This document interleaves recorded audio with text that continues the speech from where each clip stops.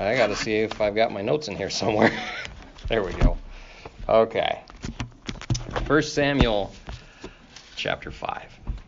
I wonder, as you looked maybe at the news this week or what came across your Facebook feed or your Twitter feed, I wonder if you find yourself concerned with the world. Concerned or wondering, what in the world are you up to in all of this, God?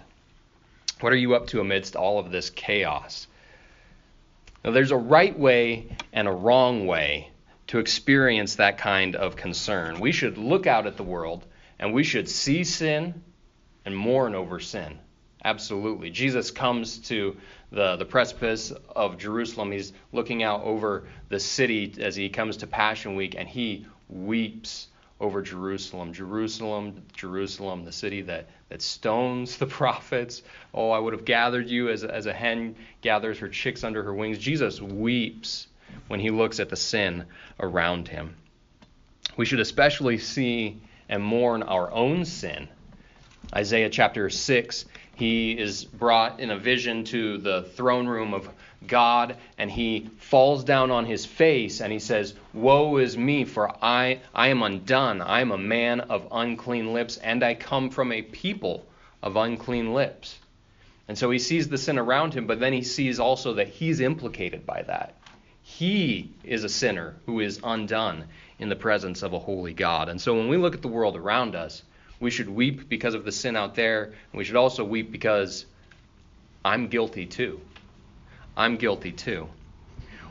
What we should never be concerned about or freaking out about is whether God has a plan and whether he is in control, because God can take the darkest, blackest night and he's at work right in the middle of it. God doesn't need night vision. He sees just fine. He's working just fine all of the time. This morning in our text, we're going to see three truths about God. And I'm borrowing this outline from Dale Ralph Davis's commentary. I've found it really helpful. Our outline this morning is going to be God's supremacy, God's severity, and God's sanctity. His supremacy, his severity, and his sanctity. First, we need to remember the dark night of this circumstance, though. 1 Samuel chapter 4 and verse 22, the words of a dying woman, the wife of Phinehas. Her child has been born, and she's named him Ichabod. And she said, "The glory has departed from Israel." And that's the name of her child. The glory is gone. Ichabod means no glory. For the ark of God has been captured. Another way to translate that the glory has departed is that the glory has gone into exile. Like God's glory has gone away from the people and is exiled into the land of the Philistines. First thing we're going to see in these first 5 verses, though, is that God does still reign supreme. 1 Samuel chapter 5, beginning in verse 1. When the Philistines captured the ark of God, they brought it forth from Ebenezer to Ashdod. Then the Philistines took the ark of God and brought it into the house of Dagon and set it up beside Dagon. And when the people of Ashdod rose early the next day, behold, Dagon had fallen face downward on the ground before the ark of the Lord. So they took Dagon and put him back in his place. But when they rose early on the next morning, behold, Dagon had fallen face downward on the ground before the ark of the Lord, and the head of Dagon and both his hands were lying cut off on the threshold. Only the trunk of Dagon was left to him. This is why the priests of Dagon and all who enter the house of Dagon do not tread on the threshold of Dagon in Ashdod to this day. So in verses 1 and 2, the Philistines probably feel really victorious. They carry the ark away and they place it in the temple of their god Dagon. And this god Dagon was a Canaanite god who was worshipped in this area before the Philistines ever got there. But while he seems to have just been one of many gods that the Canaanites worshipped, the Philistines, when they move into the area, he becomes their supreme god. They're pantheists. They believe in many gods, or polytheists. They believe in many gods, but he becomes the chief god that they worship. He's a god of agriculture. Some people believe he was also considered to be a god of storms. And so he's very important in their society. You might remember from Judges So Samson is this figure who's delivered Israel from the Philistines multiple times, but also ends up getting captured by the Philistines because he has a thing for Philistine women, and Delilah is a bad egg. And so he ends up being captured by them and has his eyes gouged out, and he cries to God for one last bit of strength. And he's brought into this feast, a feast to Dagon.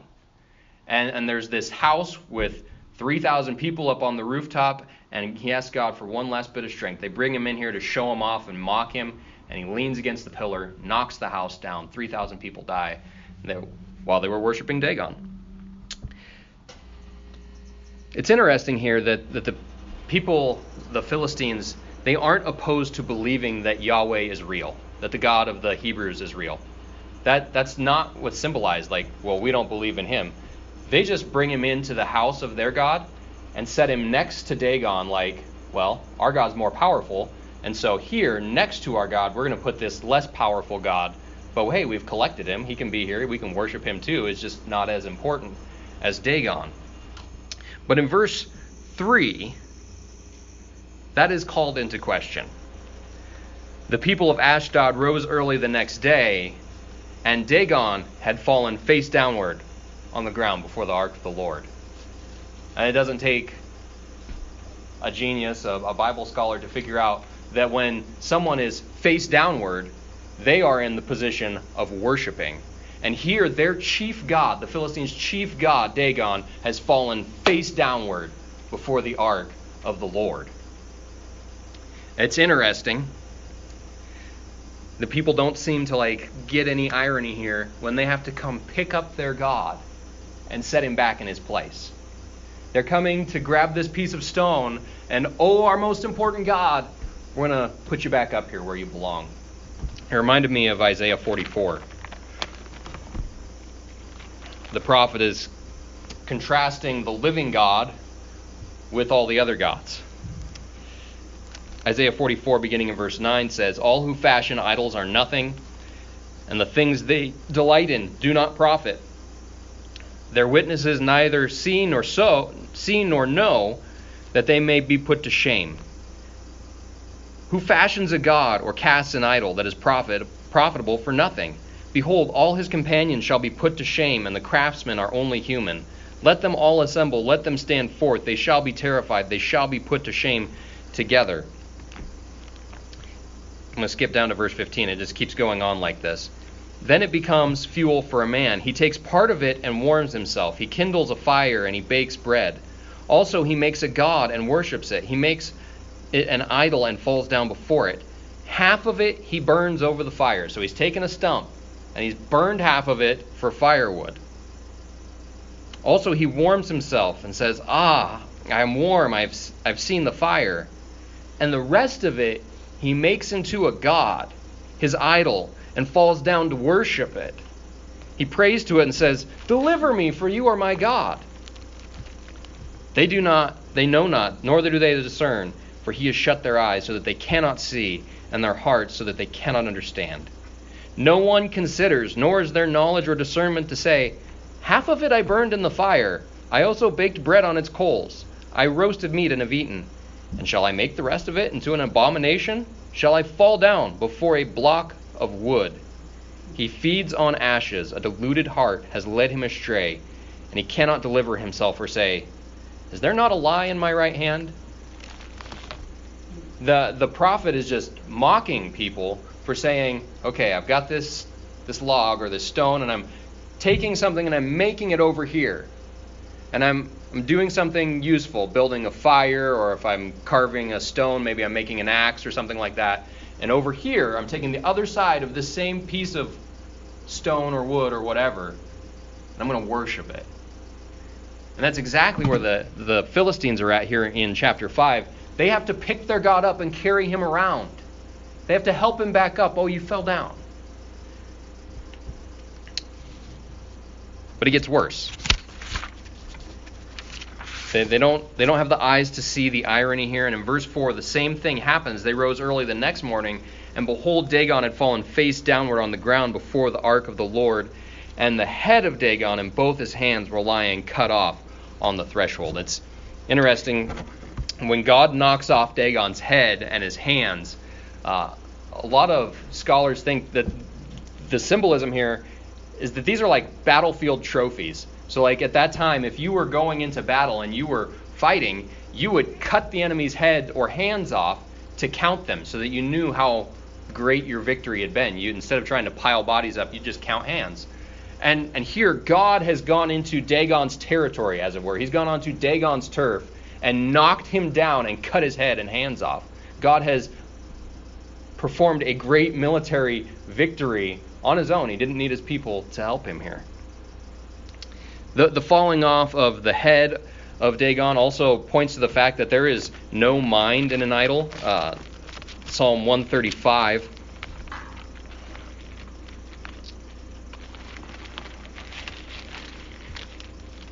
Beginning in verse 15, says, the idols of the nation are silver and gold, the work of human hands. They have mouths, but do not speak. They have eyes, but do not see. They have ears, but do not hear. Nor is there any breath in their mouths. Those who make them become like them, so are all who trust in them. It also points forward to chapter 17, verse 21. Chapter 17, verse 21. Chapter 17 is probably the most famous chapter in this book, and it's where David kills Goliath. And my favorite part of that story, mostly because my boys love it, is when after David has killed Goliath, he runs over, and this is not in any children's storybook Bible, and it really bothers me, but he runs over and he chops off his head. Like he pulls Goliath's sword out and he chops his head off. And like the boys, they're like, yeah, this is the part that we get really excited about. And that verb for to cut it off in 17, same verb as Dagon's head being broken off here in chapter 5. Same Hebrew verb. The removal of the hands points to the fact that Dagon has a total lack of power compared to Yahweh. The strength would be signified by the hands or the arms, and Dagon's are broken off before Yahweh. Now, as we are going to see, while Dagon's hands can't do anything in the section that follows, God's hand will lie heavy. Yahweh's hand will lie heavy on the Philistines. His hand will be very active. And then in verse 5, we're given an explanation of a custom that apparently the readers of 1 Samuel were familiar with, that the Philistines would not step on the threshold in Ashdod for Dagon's temple. And it's because his hands and his head were on the threshold, and so maybe it would be disrespectful to our God to step where his broken body had laid. The Philistines obviously interpreted their great military defeat of Israel. Remember, in 2 battles, they'd killed 34,000 Israelites. It had been a slaughter. And they'd counted it as a display of their own strength and the awesomeness of their God. But what we find is quite different. God is not a victim of the Philistines and their gods. Yahweh executes judgment on Dagon by taking up his own battle. I'm reminded of Exodus chapter 15. There's a lot of Exodus themes in this story of the ark. Exodus 15, it's the song of Moses. He says, I will sing to the Lord, for he has triumphed gloriously. The horse and the rider he has thrown into the sea. The Lord is my strength and my song, and he has become my salvation. This is my God, and I will praise him, my father's God, and I will exalt him. The Lord is a man of war. The Lord is his name.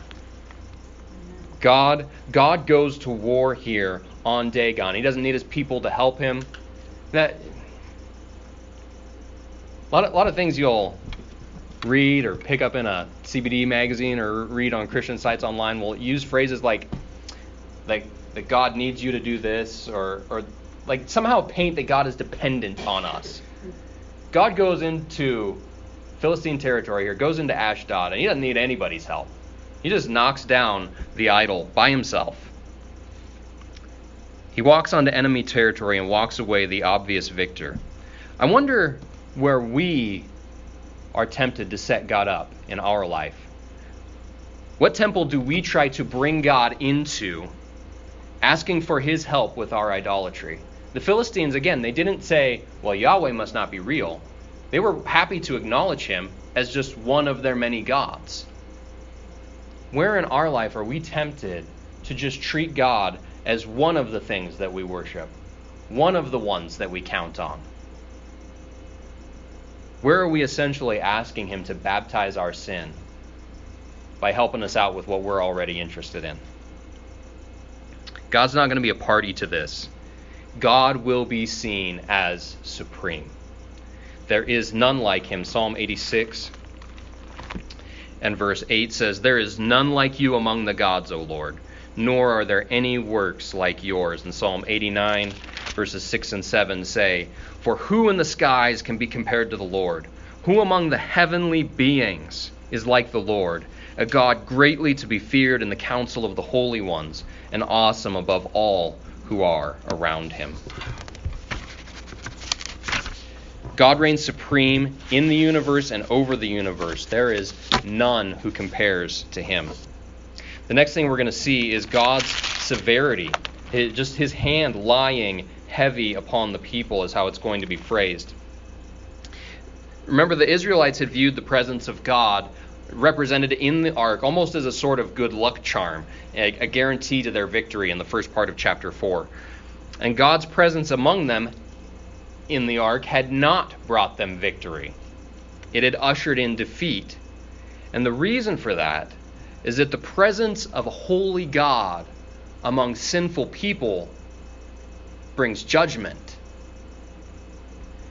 The people of Israel brought God in thinking it would guarantee victory, but instead it ushered in their judgment. And here we're going to see how he judges the people in Ashdod.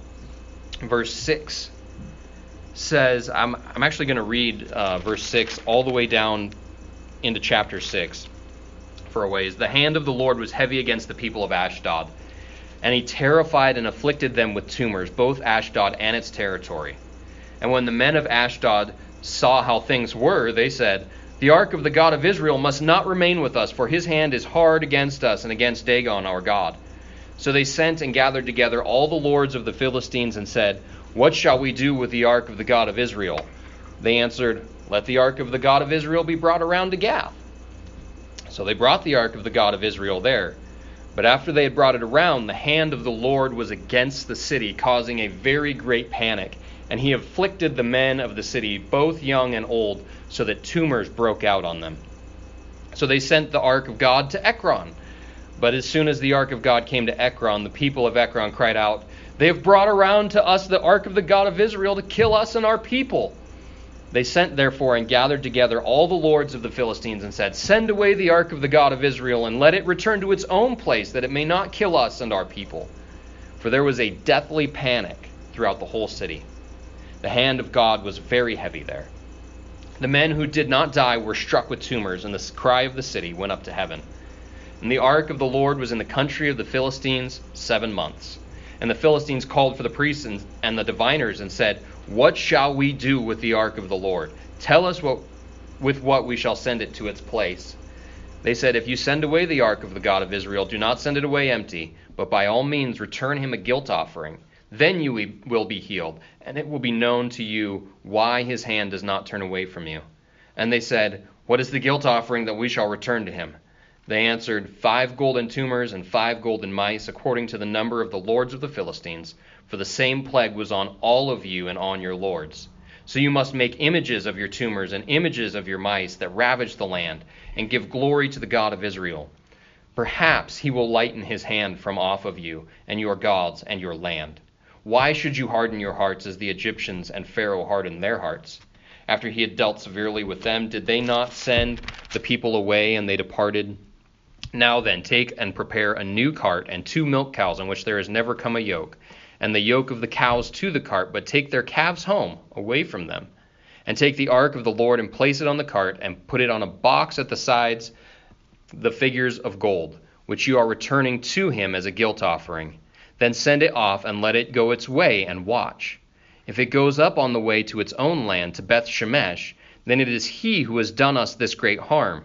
But if not, we shall know it is not his hand that has struck us. It only happened by coincidence.' The men did so, and took 2 milk cows, and yoked them to the cart, and shut up their calves at home. And they put the ark of the Lord on the cart, and the box with the golden mice and the images of their tumors. And the cows went straight in the direction of Beth Shemesh along one highway, lowing as they went.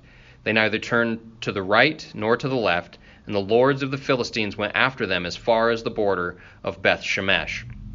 And I'm going to skip down to verse 16. And the 5 lords of the Philistines saw it, that the people had sacrificed these cows, and the cart had made it. And they returned that day to Ekron.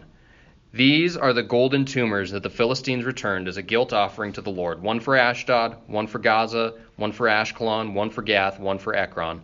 And the golden mice, according to the number of all the cities of the Philistines, belonging to the 5 lords, both fortified cities and unwalled villages.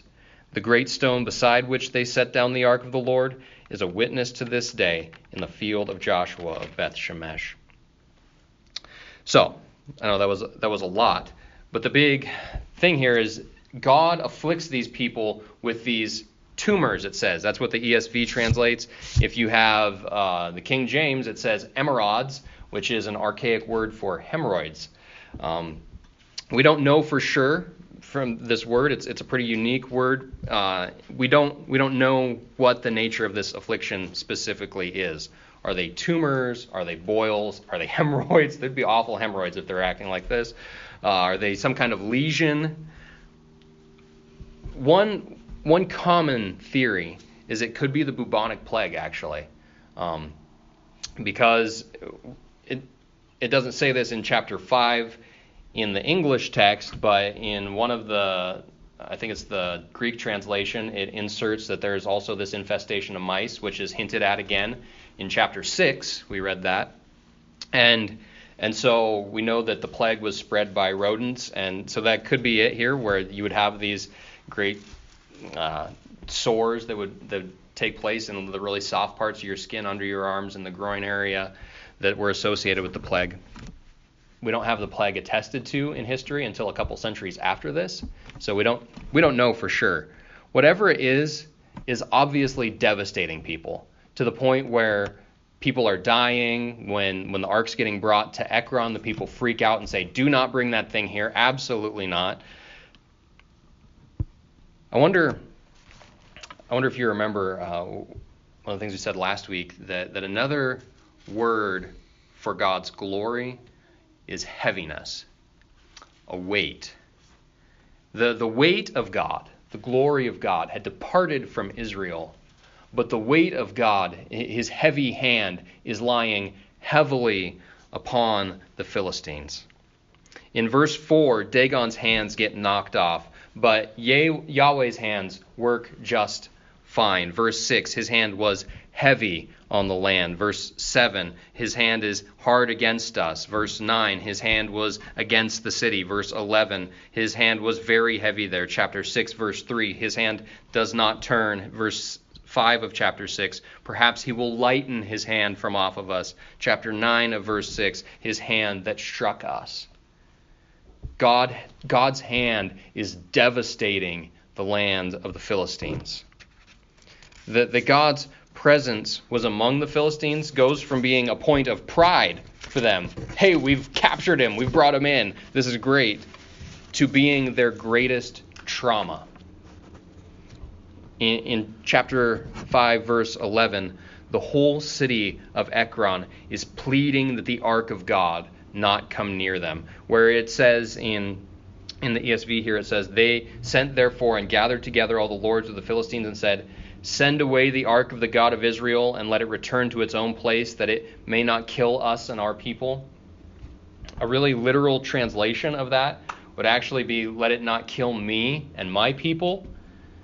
And that doesn't make sense in English because it's multiple people saying this, but I think part of what's happening is it's actually a direct repeat of what Pharaoh says in Exodus chapter 8.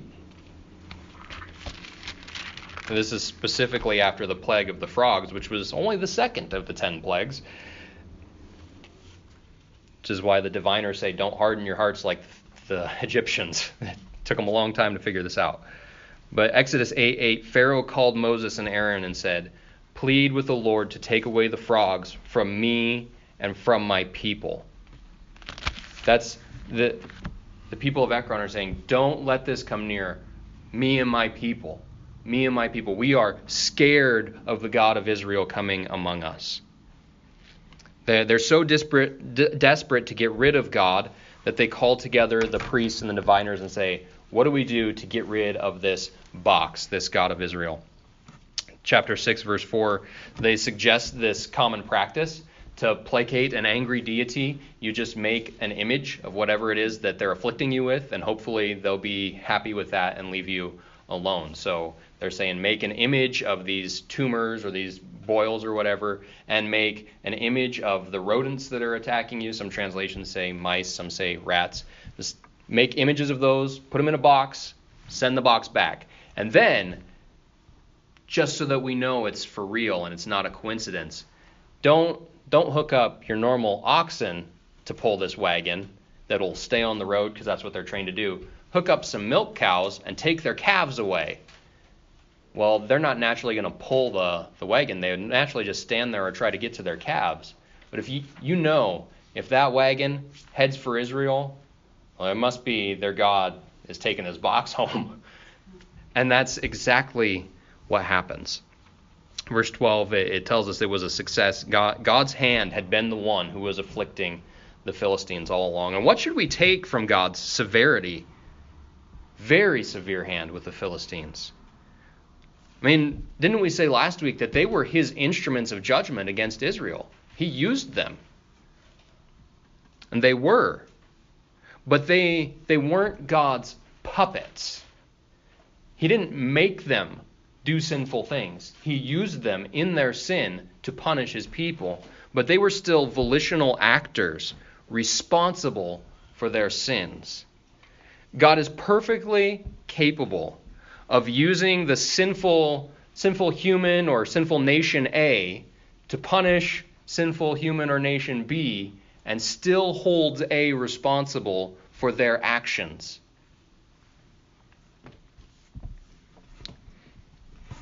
Israel had all but abandoned God, and they needed to be reminded that his presence is what they needed. Not in some cultic sense where they have the right box and they do the right things and they carry him into battle with them, but they needed his personal presence with them to bless them, which they would only experience by hearing and believing and obeying his word. He used the Philistines to remind them of their need. And the Philistines at the same time must be shown that it is not by their own power that Israel fell. They are guilty as well before the God who they thought they had conquered. We're not going to turn there, but if you're interested in like that dynamic, seeing that play out more thoroughly, read the book of Habakkuk, where the prophet kind of has an argument with God about how can you use this nation over here? And God says, I'm going to punish you with them, and then I'm going to punish them too, because you're all choosing to rebel against me. Chapter 6, verse 16, the five lords see that the ark of God is returned, and the people have sacrificed the cows, and they go home. Verse 17 and 18, it refers to a stone that is a witness, and that stone is where they had sacrificed the ark, or not sacrificed the ark, sacrificed the cows, and it was witnessing to God's total domination of the Philistines. Witnessing to his total victory, witnessing to the fact that his hand had rested severely upon this nation. Final thing we're going to see is God's sanctity. Verses 13 through 15, when this ark of God comes back, now the people of Beth Shemesh were reaping their wheat harvest in the valley. And they lifted up their eyes and saw the ark. They rejoiced to see it. The ark came into the field of Joshua of Beth Shemesh, and it stopped there, and a great stone was there. And they split up the wood of the cart and offered the cows as a burnt offering to the Lord. And the Levites took down the ark of the Lord and the box that was beside it, in which were the golden figures, and set them upon the great stone. And the men of Beth Shemesh offered burnt offerings and sacrificed sacrifices on that day to the Lord. And then down in verse 19, and he struck some of the men of Beth Shemesh, because they looked upon the ark of the Lord. He struck 70 men of them, and the people mourned because the Lord had struck the people with a great blow. Then the men of Beth Shemesh said, Who is able to stand before the Lord, this holy God? And to whom shall he go up away from us? So they sent messengers to the inhabitants of Kiriath Jearim, saying, The Philistines have returned the ark of the Lord. Come down and take it up to you. And the men of Kiriath Jearim came down and took the ark of the Lord and brought it to the house of Abinadab on the hill. And they consecrated his son Eleazar to the charge of the ark of the Lord. So in verses 13 through 15, we get a good response from the people of Beth Shemesh. They saw the ark and they rejoiced to see it. That's exactly the right response. They should be happy that as it were, this representation of God's presence has come home. And though the sacrifice they offer isn't technically right, if they're going to offer sacrifices to the Lord, they should be unblemished males, and here they have a couple of milk cows. The narrator doesn't seem to give us any indication that God's unhappy with them. They're just exuberant and happy that the ark is back and they're sacrificing what they have. So Leviticus 1 would say they weren't technically right, but God doesn't seem too angry with them. They're finding their joy in the return of the ark from its exile. And it seems for a moment that this story is going to end then happily, because, hey, the ark came back. But then we get to verse 19, and we find God continuing to strike people. The reason seems to be some form of irreverence. Gazing into, that could also be translated, they were gazing at, they were staring at the ark of God. Now the Levites who are here, the Levites who saw this sacrifice take place, they should have known that the ark of God is supposed to be covered. Like the things that they're supposed to set inside the Holy of Holies in the tabernacle, those things are all supposed to be covered, and only the high priest sees them. And he, but for just a moment. And here, it's just out in the open, and they seem to be gawking at it, and God punishes them for that. The second question here is not just why does he punish them, but how many die? If you have an older translation, even something like the NASB probably says that 50,070 died. If you've got a newer translation, it probably says 70 died. And what's going on there? The main Hebrew text that's been used for hundreds of years is called the Masoretic text, and it says 50,000. It says 70 men, 50,000 men. Okay? A lot of other Hebrew manuscripts and the Greek translation of the Old Testament, the Septuagint that was done, long before Jesus was born, they say 50 men. So most scholars think they say 70 men. Sorry, not 50, 70. Getting the 5 and the 7 swapped in my head. The most likely explanation is that the 50,000 gets added somewhere along the line in the passing down of the Masoretic text. It's probably 70 men. There probably weren't 50,000 people in Beth Shemesh. Some people will get really defensive about that, like, well, you're just trying to shrink down the numbers in the Bible. I don't think that's really the case, though, because think of Beth Shemesh. Remsen would be a really big town in Israel at that time, 1,700 people.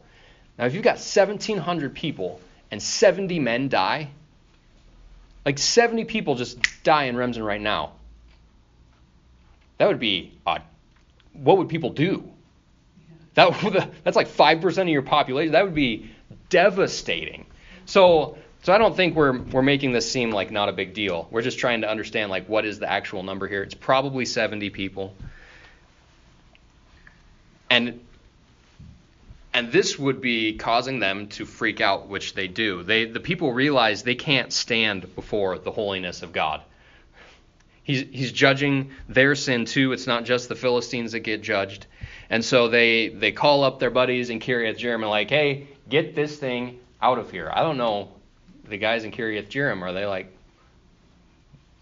do they feel like Ekron here? Like, why do you want us to die? But they apparently don't, and they take it. It goes to the house of this guy named Abinadab, and it stays there for 20 years. It stays there for 20 years. Here we are at the end of this, what's called the Ark narrative, just chapters 4 through the very first part of chapter 7 here. And the people are still learning the lesson that they needed to learn at the front end. That God's presence isn't always good for you. It is the deepest need of every single human being. Every single heart, every single nation. There's nothing we need more than the presence of God. But it is a sign of sure judgment if we have sin that isn't dealt with. So in conclusion, I just want to meditate for a moment on chapter 6, verse 20. Then the men of Beth Shemesh said, "Who is able to stand before the Lord, this holy God?" Who is able to stand before him? Psalm 130, which we read to open, asks the same question. If you were to mark iniquities, O Lord, who could stand? If we look at that, Psalm 130 has an answer. But with you there is forgiveness, verse 4. How can there be forgiveness for our iniquities? Colossians chapter 2, beginning in verse 13 says, "And you who were dead in your trespasses and the uncircumcision of your flesh, God made alive together with him, having forgiven us all our trespasses by canceling the record of debt that stood against us with its legal demands. This he set aside, nailing it to the cross. He has disarmed the rulers and authorities and put them to open shame by triumphing over them." Christ nailed your sin to the cross. And if we cling to Christ, the record that stood against us is canceled. It's paid for. That's why Paul can say in Romans 8 that therefore there is now no condemnation for those who are in Christ Jesus. Psalm 130 also tells us why God does this. With you there is forgiveness, that you may be feared. Even for the believer in Jesus Christ, there is a right reverence and fear for the Lord. We cannot treat him like a trinket or something to be taken for granted. We pray, "Our Father in heaven." We must revere him as the Holy Father that he is. But unlike the men of Beth Shemesh who say, "Who can stand before God? Get him out of here," we shouldn't run away from his holiness. We shouldn't ask him to leave. We should be desperately thankful for his provision for us in Christ, a provision that allows even sinners like us, those who deserve his heavy hand of judgment, to stand before him. Who can stand before him? Only those who are clothed in the precious blood of Jesus Christ. As the hymn says, "In my hand no price I bring, simply to thy cross I cling." Let's pray. Father God, we deserve your judgment just as much as the Philistines. And yet, in Christ, you have made the way for us to be right with you. Would you help us to cling to you, we ask. In Jesus' name, amen.